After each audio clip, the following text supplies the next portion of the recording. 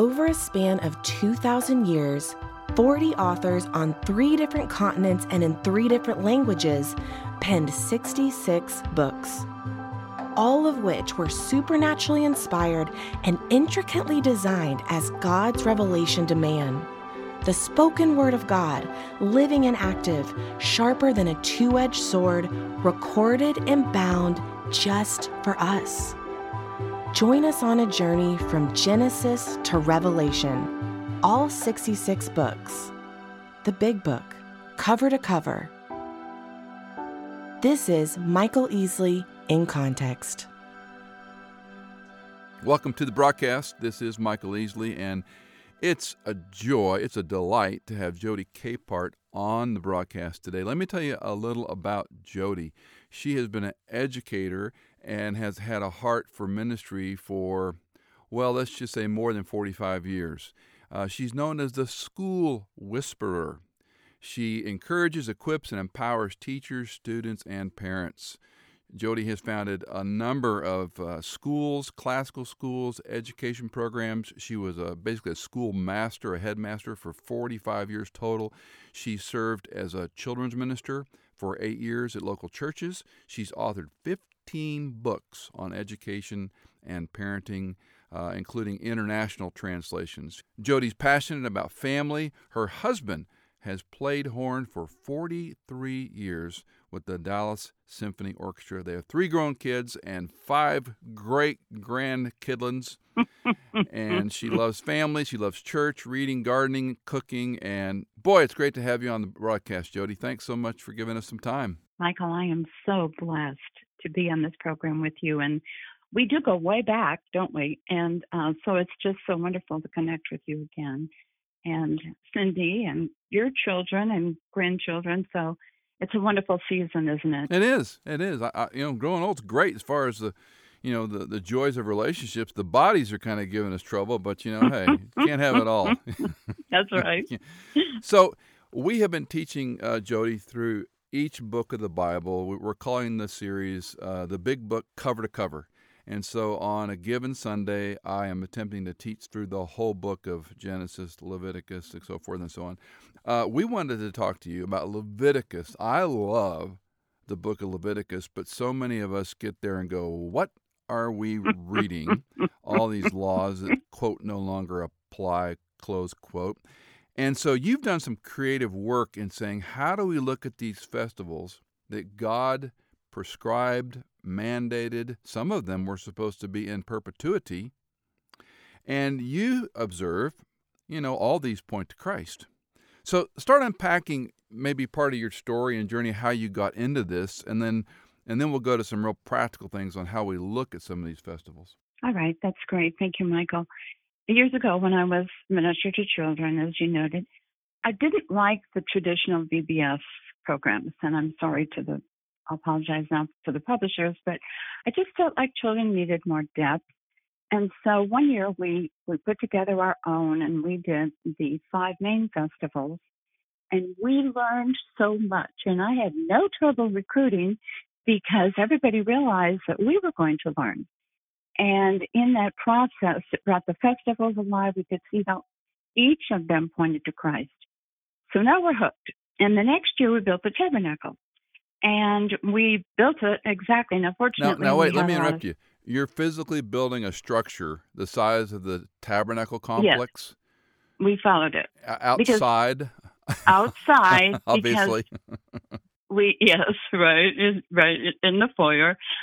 No, we built it outside because we had several acres that were not being used. And so we built the tabernacle, and because we had so many Dallas Theological Seminary professors and students, we had plenty of wisdom, and we had several Jewish scholars, and all of them made sure that we did everything absolutely correct. So we were building it, and that really intrigued our Jewish friends in the neighborhood. And so it was such a bridge builder. So then the following year, then we focused on holidays like Purim and Hanukkah and so on. So it was just so meaningful. And that is when I got hooked. And so I'm a person who loves holidays, but I see a problem in our culture. and that is that we are never focused on now. Number one, we have our 24/7 because of electronics and so on, but also the commercialism. And as you go into the stores on July 5th, everything was fall. And then in August, when you want to start embracing fall, everything is Halloween. And then in September, everything is Christmas. So it's a little confusing because we're not in the now. And so I think another thing that I love about the festivals is that they are so focused. They are all about God, and rest is inherent in it. Family is celebration. And so that is just one of the many reasons why I love Leviticus. But I wanted to say something, just a couple of things, because you're right. I think as people are reading through the Bible and they get to Leviticus and then they get through all those chapters and their brain becomes a little weary because some are not relevant to our world, and it's easy just to check out and think, well, I'm going to go on to the next book of the Bible. But they're missing the jewels. But I wanted to say a couple of things that really impacted me. And one is that in Leviticus 10, when the sons of Aaron did not follow God's rules, and they, of course, were consumed by fire, but Aaron had peace. And I just kept going back to that because I thought about today, and I think about the entitlement that parents have, and they want to intercede. Now it's gone all the way up to college, where they want to make sure that their child gets everything that they think their child is entitled to. And so I thought, wow, how beautiful to just, Aaron kept his peace. And I would like to encourage parents to keep your peace. God is in control. Your child needs to learn valuable lessons. You do not need to jump in and intercede on their behalf. And then, of course, Leviticus 16, the atonement and the scarlet thread and the blood. And then another is Leviticus 19, the moral and ceremonial laws. Whoa, talk about what is needed in our world today. And I hunger for that. And I think that's why I say I will be sharing Jesus till he takes me home. But that whole chapter is so antithetical to the world we live in now. And sometimes it can be overwhelming. And then, of course, the feast. It begins that chapter in Leviticus 23 with the Sabbath, which I would like to close with because I think that one is one that we can incorporate, and it is much needed in our world today. Well, let's go ahead and talk about that now. So the Sabbath, we know that of the Ten Commandments, all are implicit or explicitly repeated in the New Testament, except for the law of the Sabbath, because as Jesus said, the Sabbath was a gift. In the New Testament, we can take rest, and it's not just not going to work on Sunday or not mowing the yard. So elaborate for us some of the insights you saw in Leviticus 23. We have expressions today, TGIF, thank God it's Friday, and football Friday, and so on when you have kids in high school. And Friday has a certain meaning. But let's just go to the Sabbath, because in my opinion, let's not get legalistic about, do we have to do it on Friday at dusk, or can we do it Sunday, and so on, because it simply means to rest. It is a time to be reflective, to worship, to read, and I would say in today's world, turn off electronics. I think that would make all the difference in the world if we took a Sabbath from electronics, because we see our kids, I don't have to tell you, look in restaurants, you see a family sitting at a table, everyone's on their own electronics, no one's looking at each other, no one's talking, how was your day? Tell me what you learned today, tell me how you were blessed, and no, there's none of that. Everybody's absorbed with their electronics. The other thing that bothers me is that you're having a good discussion with someone in their phone, buzzes or beeps, and they stop. And they take whatever it is, whether it is a text, an email, a phone call, and that's not the way that we connect with one another. So I think that just taking baby steps, and perhaps people aren't ready to go 24 hours, the world could end. So they may need to take baby steps. How about let's just have it off for the evening? And some families are doing sort of a basket, you put your phone in the basket before you sit down. And I've even heard of restaurants that are doing this now. You put your phone in a little locker when you go into the restaurant. They want you to actually have a conversation. I love it. But let's go back to, we're talking to a family. You as a Christian educator, me as a pastor. How do I help that family? What are other ways we would Right. encourage? Another is just to think, what brings you peace? What brings you rest? I think having that meal together, you're talking to one another, and I think just setting that tone. And then that evening, doing something together as a family that you all enjoy. And sometimes you have to be creative when you have children of different ages. So one thing that I did with my kids as they were growing up is one got to select what we did and also what we ate one week, and then one did the next week and one did the next week and so on. And so that made it a time of sharing, and if someone didn't enjoy, they couldn't complain because their week was coming up. And so just a time to be together. And then the next day, just resting, reading. I did show my children how to keep a praise and prayer journal, and we would look at that. How is God answering our prayers? And then sometimes they would each go do their own thing, but it would just be quiet. And also a great day to have company, and a great day to visit friends, and a great day to do something for the poor, for a shut-in in your neighborhood. So they're thinking outside of themselves. What can we do for others? Did you ever have some, and I'm not saying like, super prepared questions, but, Cindy and I would ask, and we weren't always the best table parents, but she was really committed that family dinners were important when the kids were, at that age. Mm-hmm. And it might be as simple as, what was a highlight about today? What was a challenge about today? What are you looking forward to tomorrow? And then trying to bring in the Christian life. How do you specifically help a family around a table with different ages say, Right. how are we looking at this through Christ lens and thinking about the festivals, and why does that matter? I think that's very important. And I think helping our children, when they were little, I would say, okay, let's be detectives. Look and share with our family where you see God at work. So they began to be more aware. And of course, when I love little children, because you can make everything into a game and you have instant buy-in. And so being a detective and coming back and sharing, but it sets a habit. And I think that's what we want in our children.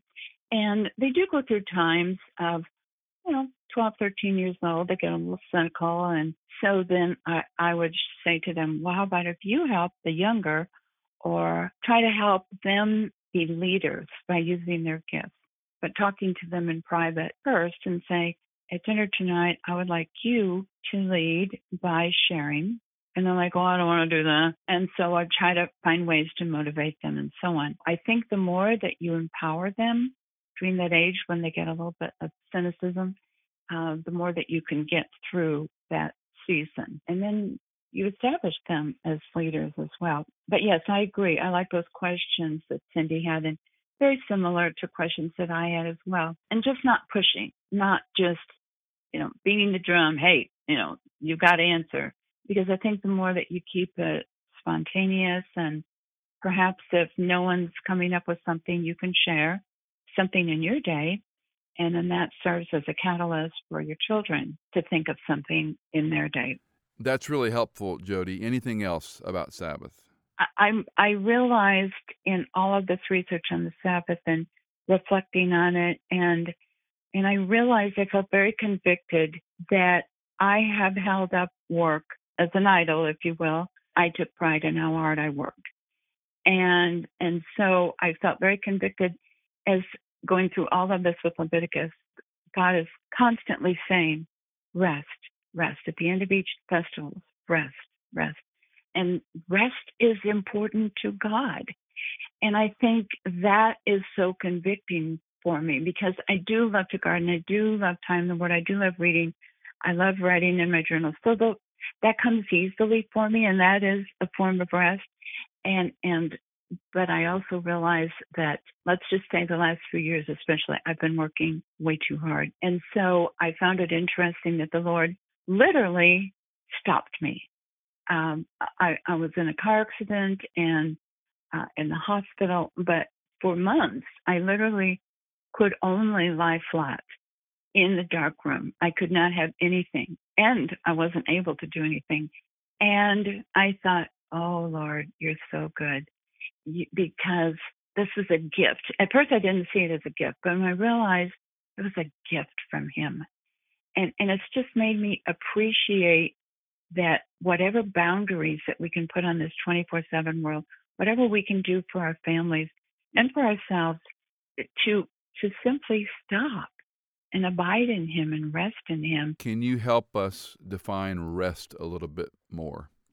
Because it's not just ceasing from being busy and ceasing from activities, right? I mean, it's not sitting in the lazy boy watching SEC or the Dallas Cowboys or the Washington Redskins or whatever. No. Rest is what? Rest is focusing on God and worship and prayer. A Sabbath rest is one in which we are home.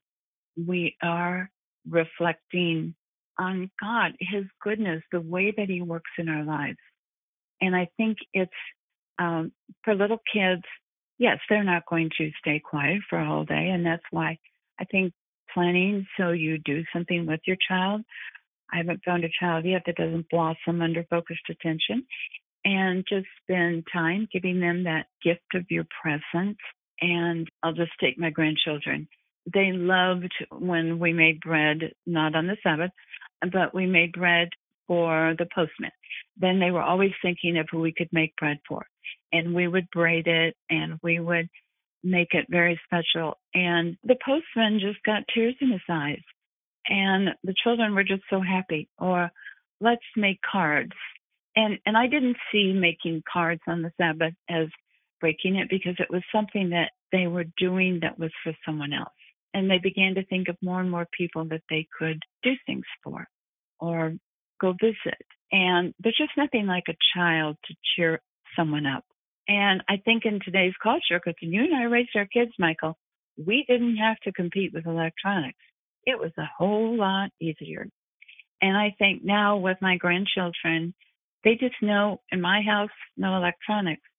And so it becomes a non-issue. So when we're here, we listen to music, we do big puzzles on the dining room table, and they immediately adjust to no electronics. And they immediately can think of so many things that we can do. But I think setting that atmosphere is so important. But I think in today's world, if I want to encourage our listening audience, I think it's important we take baby steps. If you have never done this and you say, all right, we're going to incorporate a Sabbath and there will be no electronics, and just get all negative about it, I think you're going to lose your kids.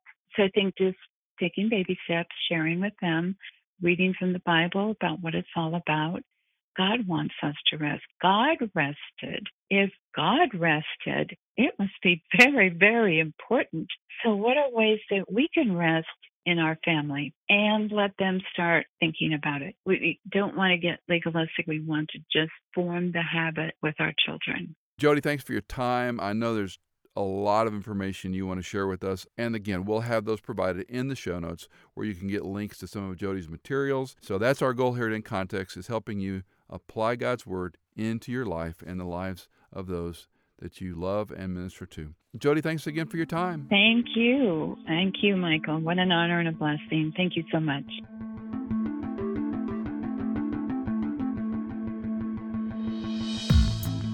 Michael Easley in Context is fully funded from donations by our listeners.